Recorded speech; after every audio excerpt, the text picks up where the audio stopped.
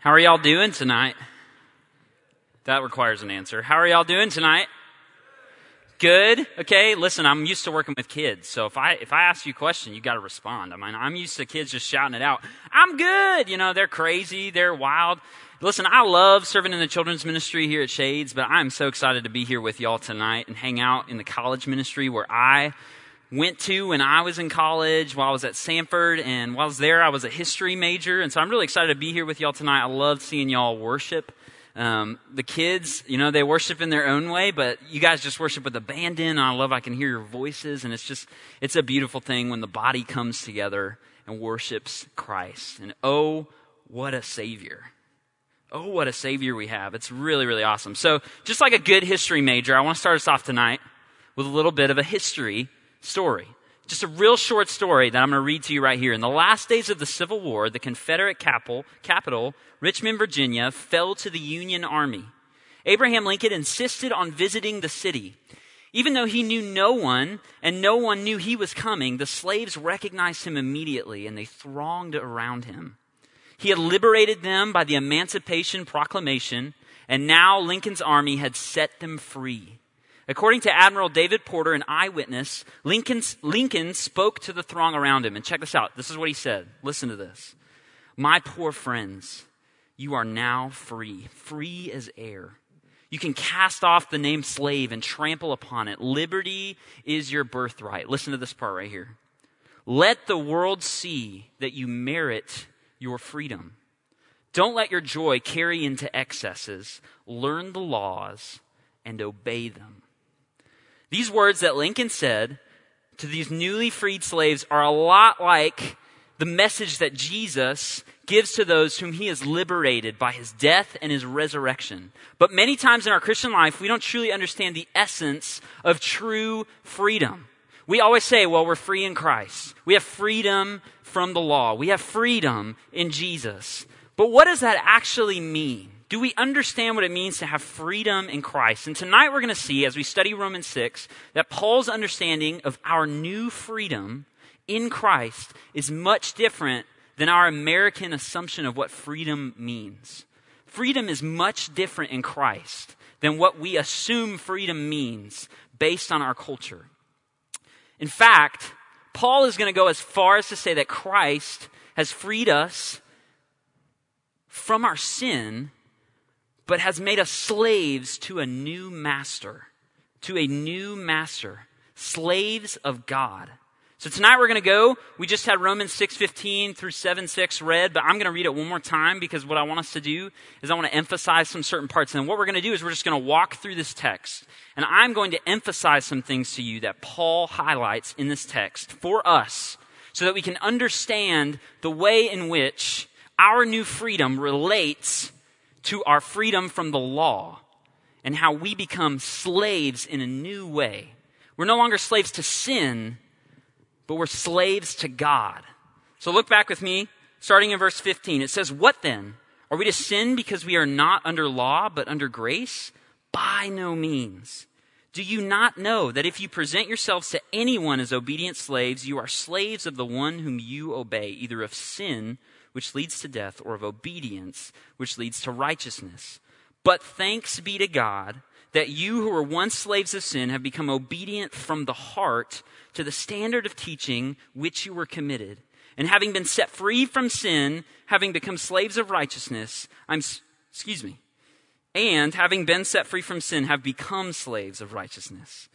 I'm speaking in human terms because of your natural limitations, for just as you once presented your members to slaves to impurity and to lawlessness leading to more lawlessness, so now you present your members as slaves to righteousness leading to sanctification. For when you were slaves of sin, you were free in regards to righteousness. But what fruit were you getting at the time from the things of which you are now ashamed?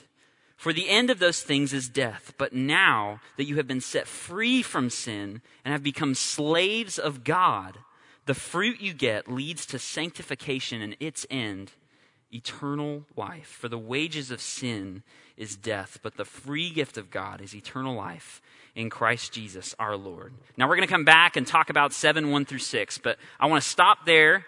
And right off the bat, we need to recognize something. We're faced with a question. We're faced with a question, and this question is actually very similar, it would seem, to the question that we see in 6:1. And y'all talked about 6:1 last week. And so the question we see in 6:1 is this: are we to continue in sin so that grace may abound?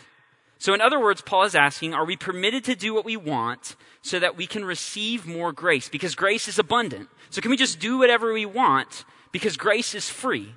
And we found out very clearly that Paul states, no, grace, that's not how grace was intended to work. And you saw super clearly that the implications of unending grace imply newness of life. Okay, this is what we talked about, what y'all talked about last week. They imply newness of life and a change in our behavior. But the question posed in Romans 6:15 is different. It's different. There's a different line of thinking by which Paul is asking this question. And the key here is one word. And one word that I'm going to pull out. So in 6:15, Paul asks, are we to sin because we are not under the law, but under grace? So in other words, do we have a ticket to sin because the judgment which the law proclaimed on us is lifted by grace? Because we are no longer under the weight, under the judgment, the condemnation of the law, are we also free to sin? So the emphasis here is on the role of the law. The law is the key to the difference between the question in 6:1 and 6:15. So what follows through Romans 6, verse 16 through Romans 7:6 is the logic behind Paul's firm rejection of this assumption, right? Because we can see in verse 15, he immediately rejects the idea that the law, freedom from the law, would allow for us to do whatever we want, right? By no means. It's a pretty firm answer. Pretty firm. By no means. So tonight our goal is to understand and answer this question based on our new freedom in Christ. And we're going to talk about what freedom in Christ means. But Paul's answer is different from what we would expect. And this is what we're going to highlight tonight. Paul's answer is different from what we would expect when we talk about freedom. Because Paul says that we are to become slaves. We're to become slaves. And so there's a couple key things that I just want to lay down, a little bit of a foundation, okay, before we walk through the rest of this text. Because verse 16 is going to lay a foundation for us as we move forward. So look back at verse 16. Paul poses the question in 15, and then he says in 16, do you not know that if you present yourselves to anyone as obedient slaves, you are slaves of the one whom you obey, either of sin, which leads to death, or obedience, which leads to righteousness. Now, Paul makes a really radical statement in this verse. And here's what it is. You are a slave. I am a slave. At this moment, every person sitting in this room is a slave. There are no exceptions. There is no difference for anybody else. It doesn't matter if if they behave better than you. It doesn't matter what they do. We are all slaves. That's a pretty radical statement for Paul to say, right? Because we're talking about freedom in Christ. But the bottom line is that we're all slaves. And Paul says that which you obey is your master. And each of us is obeying something. Each one of you has something that you are obeying. Something that is your master.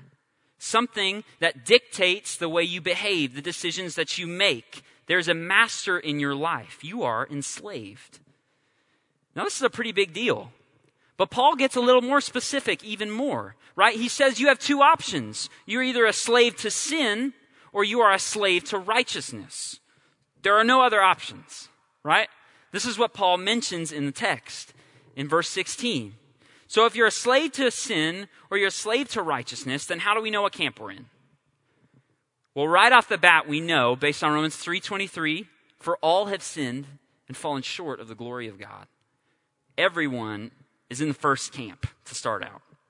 Every one of us starts as a slave to sin. But for those of us who are believers in Christ and have accepted him as our Savior and our Lord, we have been justified at the moment of our conversion.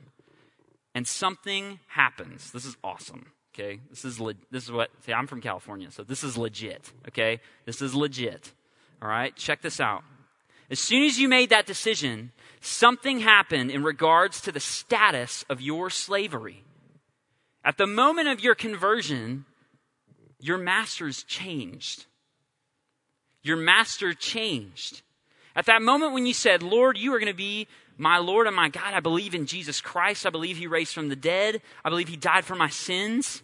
When you said that, when you decided that he was going to be your Lord, your master changed. Your master changed. And you became a slave of God. Instead of being mastered by sin, you were mastered by God. So what does a slave of God look like?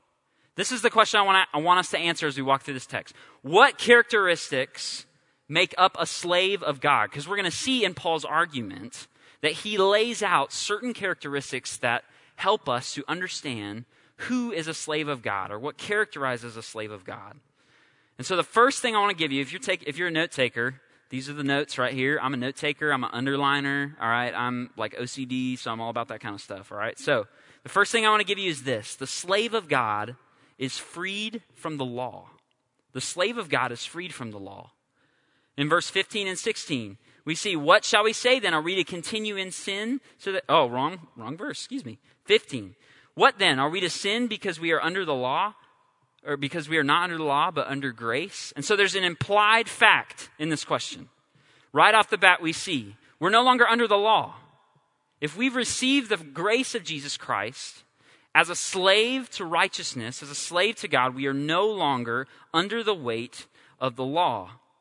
So why do we need to be freed from the law? What in the first place has caused us to need this freedom? And so in order for us to understand the freedom from the law that we have in Jesus Christ, we must understand the role of the law in our condemnation. Okay? So the first thing we need to understand, the law is not inherently bad. Okay, so there's this assumption in the church that when Paul talks about the law, when the Bible talks about the law, it's bad, right? Because we're freed from it. So obviously, it's a bad thing. If we need to be freed from something, then we were enslaved to it. But the law was not intended to be a bad thing. In fact, God didn't write the Ten Commandments as a means to condemn our sin, but he wrote them. He wrote the law so that we could be a representation of his holiness to the world. This is the covenant that he made in the Old Testament with the Israelites. He made the law and he said, live by these rules. And when the nations around you see that you lived by these rules, they'll know me. They'll see me. They'll see my holiness. And you will be a representation to the world. But you and I know that didn't happen, right? In Genesis chapter 3, Adam and Eve, they're given a law. And what do? They do the opposite of the law, right? They eat of the fruit. They break God's law. And the very definition of a broken law of God is sin. That's what sin is. When we break a law that God has given us, it's sin. And so immediately the law's purpose has changed. The law was meant to help us stay holy as a representation to the people around us. But instead, the law has become condemnation on us because we have broken the law and we have let sin enter our bodies. And so law condemns sin and it incurs the wrath of God. Instead of being a way that we can show God's holiness to the world, it has become a way that we are judged, condemned, and we incur the wrath of God. Man, that's a serious statement, right? The wrath of God is a serious thing. The slave is bound under the weight of the law, and the result of that weight is death. Look back at verse 16. Paul makes this really, really clear, right? Do you not know that if you present yourselves to anyone as obedient slaves, you are slaves to the one whom you obey, either of sin, which leads to death. If you are a slave of sin, if you are living in sin, the result of that lifestyle is death. It's death. So if we are slaves of sin under the law, we are under God's wrath towards our sin for breaking his law. And the result is going to be death. But we know that there's good news, right? We know that there's good news in reference to our relationship with the law. And that's this, that Christ fulfills the law for us. He's fulfilled the law for us. But this is the glory of the gospel, because look what follows in verse 16. If we're slaves of obedience, then it leads to righteousness. And there's only one person that is righteous, and that's God. So when we become a slave of God, we inherit the qualities of righteousness which the law was supposed to be our guide. The The law was supposed to guide us so that we could be righteous examples to the world. So what happened then? Well, Jesus fulfilled the law in his perfection, and he has shown us grace. We have traded the law for grace. We've traded the law for grace. Now, here's the common misconception when it comes to this understanding. Because we're freed from the law as slaves of God, we feel as though we're obligated, after we're converted, to try and obey the law, right? We feel like because Christ has given us grace, and we're no longer under the law, we're like, okay, well, like now that Christ has forgiven me, like I need to change my behavior, I need to change what I'm doing because like I'm not worthy of it, and I need to earn it back, right? Like I need to earn back what Christ has done for me. But this was not the purpose of Christ dying for us. Slaves of righteousness are free from the law, and they're privy to a new master. We're not slaves of the law so that we can go back to the law. We're not slaves of sin so that we can fulfill the law, but Jesus has fulfilled the law for us. And so we have a new master. We have a new master. Now, this is not an excuse to sin freely, and y'all saw that last week. But we are not expected to keep the law after we become slaves of righteousness. And this is the good news. We are made free from the law through Christ. So here's the question then. I'm telling you that if you're a slave of sin and you're converted as a follower of Jesus Christ, you become a disciple of Jesus Christ, and you become a slave of God, then how is that freedom? You went from being a slave to being a slave. Does that make any sense? It does not, right? You went from being a slave to sin, a slave to your own desires, a slave to your own affections, to a slave of God. So you went from slave to slave. You just switched masters. How is this freedom? Well, verse 17 and 18 are going to help us to understand how this is freedom. Look at 17. But thanks be to God that you who were once slaves of sin have become obedient from the heart to the standard of teaching to which you were committed, and having been set free from sin, have become slaves of righteousness. Here's what I want you to underline in your Bibles. I told you I'm an underliner. Have become obedient from the heart. Obedient from the heart. In verse 17, within these few words, we see the difference between a slave of sin and a slave of God. Obedience in our slavery to God is an overflow and an act from the heart. So here's the second characteristic of a slave of God. A slave of God is freed from the law, from the condemnation of the law. But a slave of God is obedient from the heart. He's obedient from the heart. At the moment of our conversion, there's a simultaneous transfer that takes place, right? We talked about this. We become slaves. We go from slaves of sin to slaves of righteousness. It immediately switches. But when our masters switch, something else switches inside of our hearts. Check this out. This is really important right here, okay? When we are converted and we become slaves of God, something else changes in our hearts. Our affections, our desires, our wants shift from what we want to God's plan, to God's purposes. Because of the love and the allegiance we have to our new master, our wants and our priorities align with his. The result that takes place is key. Obedience is no longer an act of forced will from the master to the slave, but instead is an overflow of the slave's desire to please the master. Okay, now I know that was a lot, so I'm going to say that again. Obedience is no longer an act of forced will from the master to the slave, but instead is an overflow of the slave's desire to please the master. Isn't that awesome? We no longer are slaves who are commanded to do things that we are forced to do. We don't have a choice in the matter when we're a slave to sin. That is our only option. We react of our sinful nature, and sin leads to more sin, and we're going to see that in a second. But when we're a slave of God, our affections change, and our motivations change, and our heart is turned towards God. So what we want doesn't become important anymore, but what God wants in his purposes becomes important. A theologian puts it this way: our slavery to God is not a relationship of forced obedience, but a slavish devotion to the purposes and plans of the newly beloved master. The newly beloved master. It's kind of like this, okay? I've got an example for you. I hate doing the dishes. I hate them. I hate dishes. I don't want to clean up your half-eaten plate of food. It's disgusting and it's gross. And I already have this horrible fear of like half-eaten food. I don't know what my problem is, okay? But I hate dishes. They're the worst. I will wait till the last possible second. But there is one person in my life who hates dishes even more than I do. And that is my wife, Anna. She hates doing the dishes. Like, loathes doing the dishes. She will wait until the last second. We both do, really. But she will wait until the last second to do the dishes. They'll just sit in the sink. You know what I'm talking about. You're a college student. Don't look at me like you don't know what you're doing. You know exactly what I'm talking about. And the dishes pile up, and they pile up, and they pile up, and then you start to smell them from the other room, and you're like, yeah, I should probably do the dishes. Like, that's how it is at our house, okay?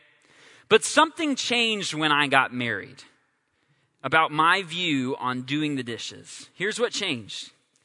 No longer do I dread doing the dishes like I did before, because I know that when I do the dishes, it shows how much I love my wife. And she's filled with joy, and she's overwhelmed with happiness because she doesn't have to do the dishes, right? But the real thing that she sees is that I love her enough to put my wants, not doing the dishes, aside so that I can do them for her. It's out of my love for her that I do this. Now, this is not a perfect illustration, okay, but track with me here. Our love for God and our desire to see his purposes fulfilled in us propels us to do what is unnatural and maybe even what we do not prefer.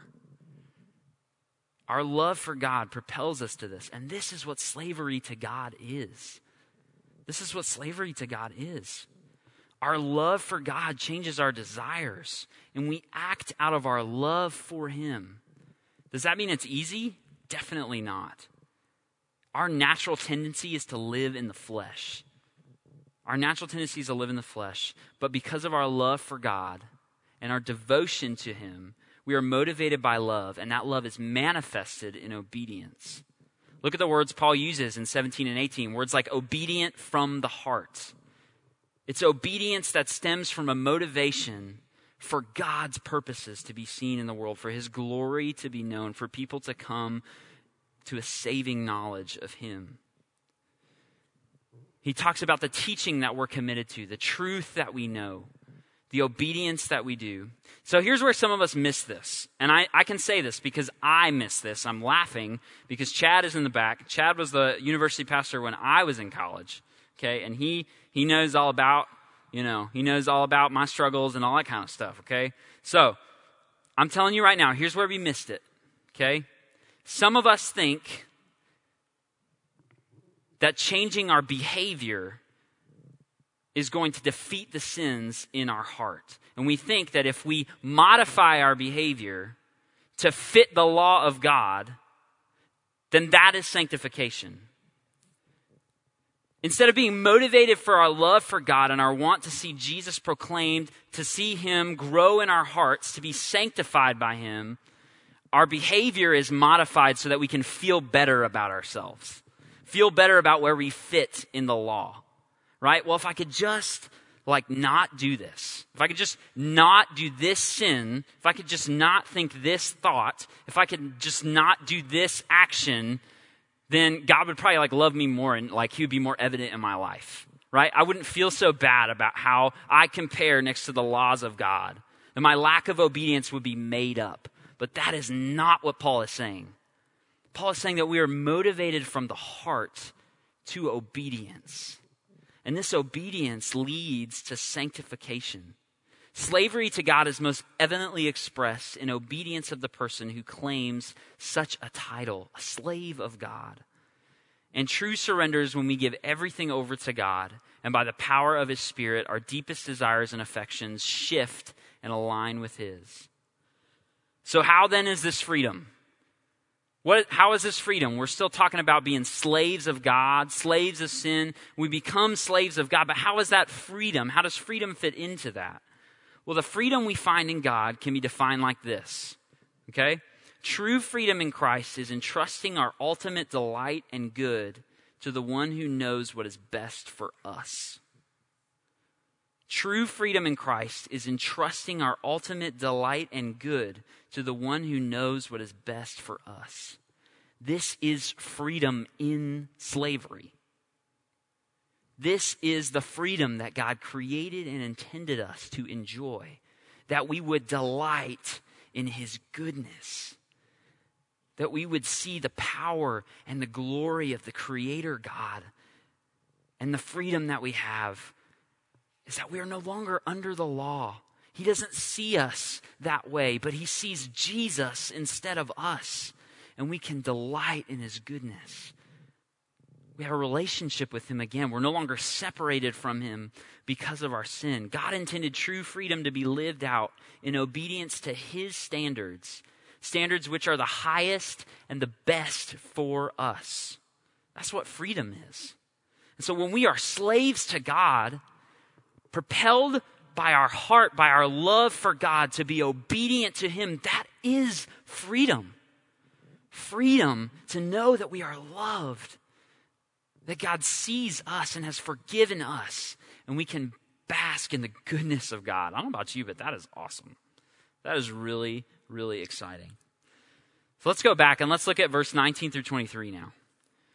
We've kind of talked about what it means to be a slave of God, what it means to be a slave of sin, how that transfer takes place, and we have new allegiance to a new master.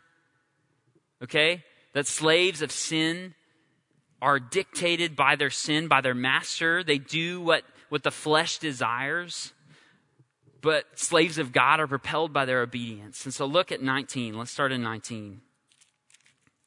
It says this, I am speaking in human terms because of your natural limitations. For just as you once presented your members as slaves to impurity and to lawlessness, leading to more lawlessness, so now present your members as slaves to righteousness, leading to sanctification. For when you were slaves of sin, you were free in regards to righteousness. But what fruit were you getting at the time from the things of which you are now ashamed? For the end of those things is death.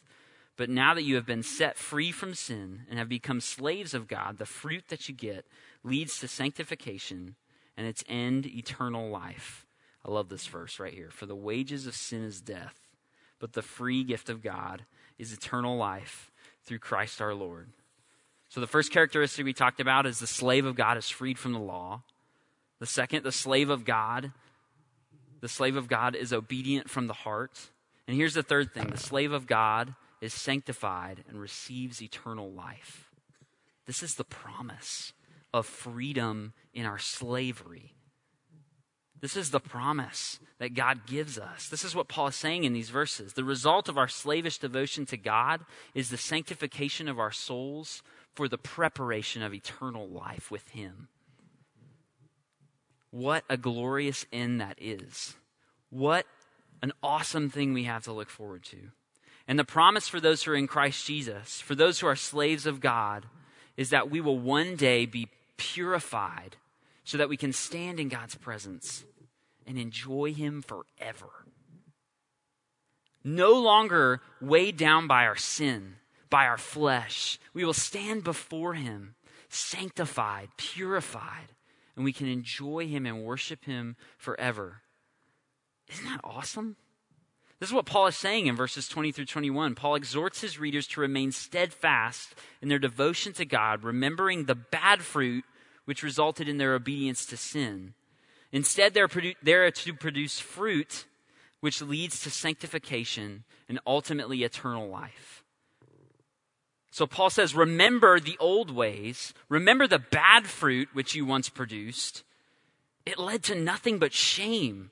It was shameful, but now that you are a slave of God, the fruit that you produce will lead to sanctification and the end, eternal life. So the culmination of these results is expressed in verse 23, right? For the wages of sin is death, but the gift of God is eternal life through Christ Jesus our Lord. The final end for the slave of sin is the wrath of God under the judgment of the law, and the result is death. That's it. The result is death. But here's the good news. For those who are slaves of God, committed and devoted to a master and obedient out of their heart, it is these who receive the gift of eternal life through Christ Jesus. So what's the answer then to Paul's question? What's the answer to the question in verse 15? Well, Paul finishes this section in Romans with an example for us. So let's quickly roll through this right here. Verse 1 of chapter 7. Or do you not know, brothers, that I'm speaking to those of you who know the law, that the law is binding on a person only as long as he lives? For a married woman is bound by the law and her husband while he lives. But if her husband dies, she is released from the law of marriage. Accordingly, she will be called an adulteress if she lives with another man while her husband is alive. But if her husband dies, she is free from that law, and if she marries another man, she is not an adulteress. Likewise, my brothers, you have also died to the law through the body of Christ, so that you may belong to another, to him who has been raised from the dead, in order that we may bear fruit for God. For while we were living in the flesh, our sinful passions, aroused by the law, were at work in our members to bear fruit for death. But now we are released from the law, having died to that which held us captive, so that we serve in the new way of the Spirit and not in the old way of the written code. Paul finishes this section of Romans with an example of marriage, right? He says this. He describes a woman in marriage who loses her husband. Her husband has died. And Paul says because her husband has died, she is no longer required to be faithful to him because he has passed on. He's gone. That commitment that he made, that binding law which she made with him, is no longer valid because he has passed on, and she can live with another man. She can marry another man. But Paul's point here is this: if the man has not died, then she's committing adultery. She's breaking her promise to this other man. She's breaking the commitment that she's made to this other man, this tie that she has, this binding law, and she's committing adultery with this other man. She's making a new commitment, and it doesn't work that way. The law doesn't work that way. So, here's what Paul is saying. It's the same way that Christ frees us from the law that allows us to bind ourselves to him in slavish devotion for sanctification. The key here is that we die to the law. We die to the law. We are no longer required or judged or held under the condemnation of the law because that part is killed. It's dead. And when that happens, we can bind ourselves to a new master. And the new master is Christ. It's because of Jesus that we have died to the law and have devoted ourselves to God so that we can bear good fruit. This is the answer of Paul's question. And verse 5 and 6 help us to understand that before Christ died to the law, we were slaves to sin and we were forced to produce bad fruit, which leads to death. But Christ defeated the law for this purpose, right here, so that we may serve in the new way of the Spirit and be slaves of God, producing good fruit for his glory. So what does this look like practically? I just have a quick story that I want to tell. We're finishing up. I don't have to tell y'all to be paying attention like the kids. You know, usually they're like, whoa, looking around, but y'all are so focused. It's awesome. All right, so I'm just going to call him Pastor John, all right? There's this pastor in South Africa, okay? I've been to South Africa quite a few times. And so Pastor John was the pastor of a church called the Massapumalele Baptist Church, okay? That is for real. Massapumalele. That is the name of the township. It's the name of the church. And he is the pastor of this church.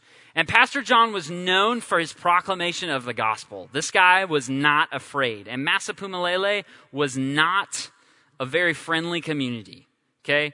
There were some bad things. There was violence, drugs. The drug lords ran the town. There were corrupt police. This township is not in good shape. And Pastor John would go into the streets from his church and proclaim the gospel and tell these people, you can be freed from these things. You can be freed from these drugs. You don't have to do these sins in order to survive. Jesus has another way for you. And so there was a man in this neighborhood who did not like the message that Pastor John was preaching. And this man was the drug dealer for the neighborhood. Now, it's amazing when you drive through these neighborhoods.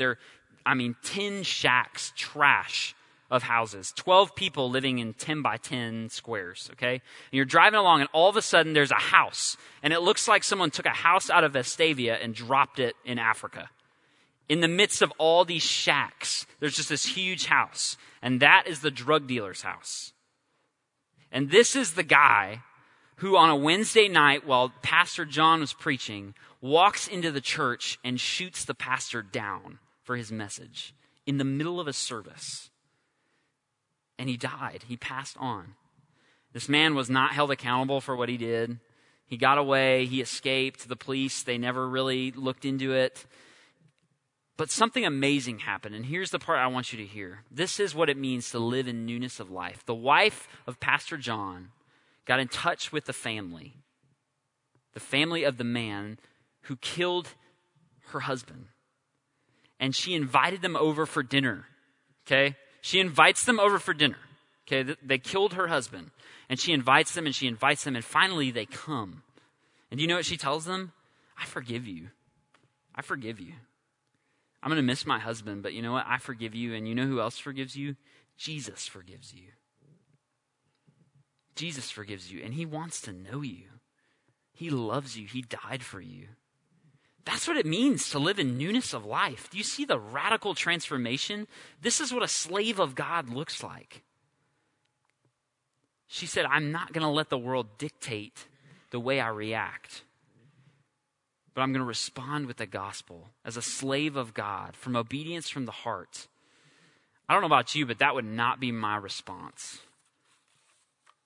That would not be my response. A slave of God is characterized by their obedience from the heart and the new way of life in which they walk. This woman understood what it meant to walk in newness of life as a slave of God.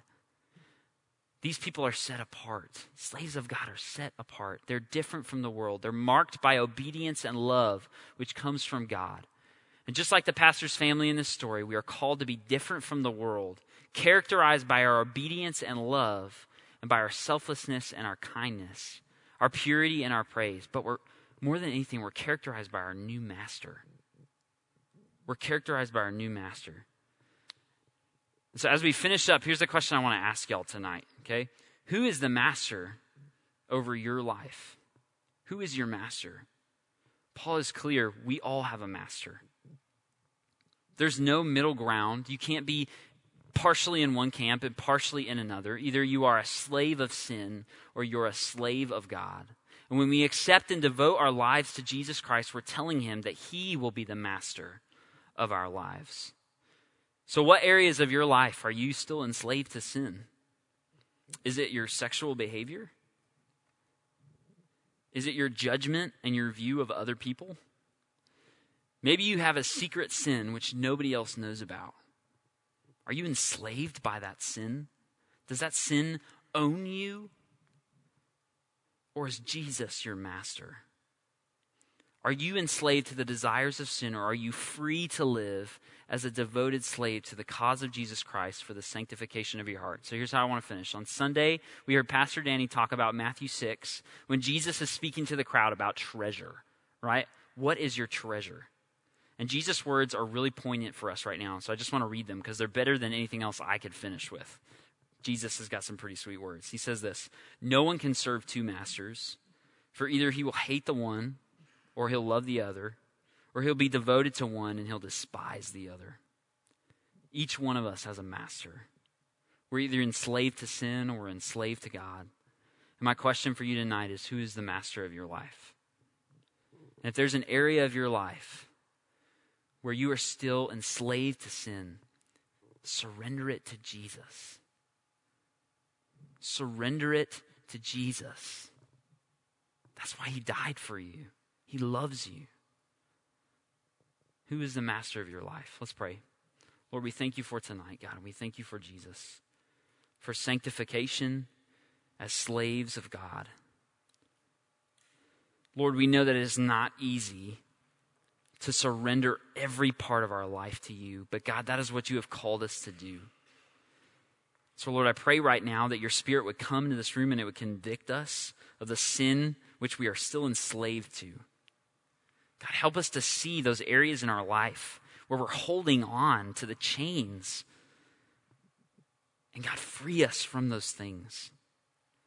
God, help us to experience true freedom as a slave of God, as a slave to you.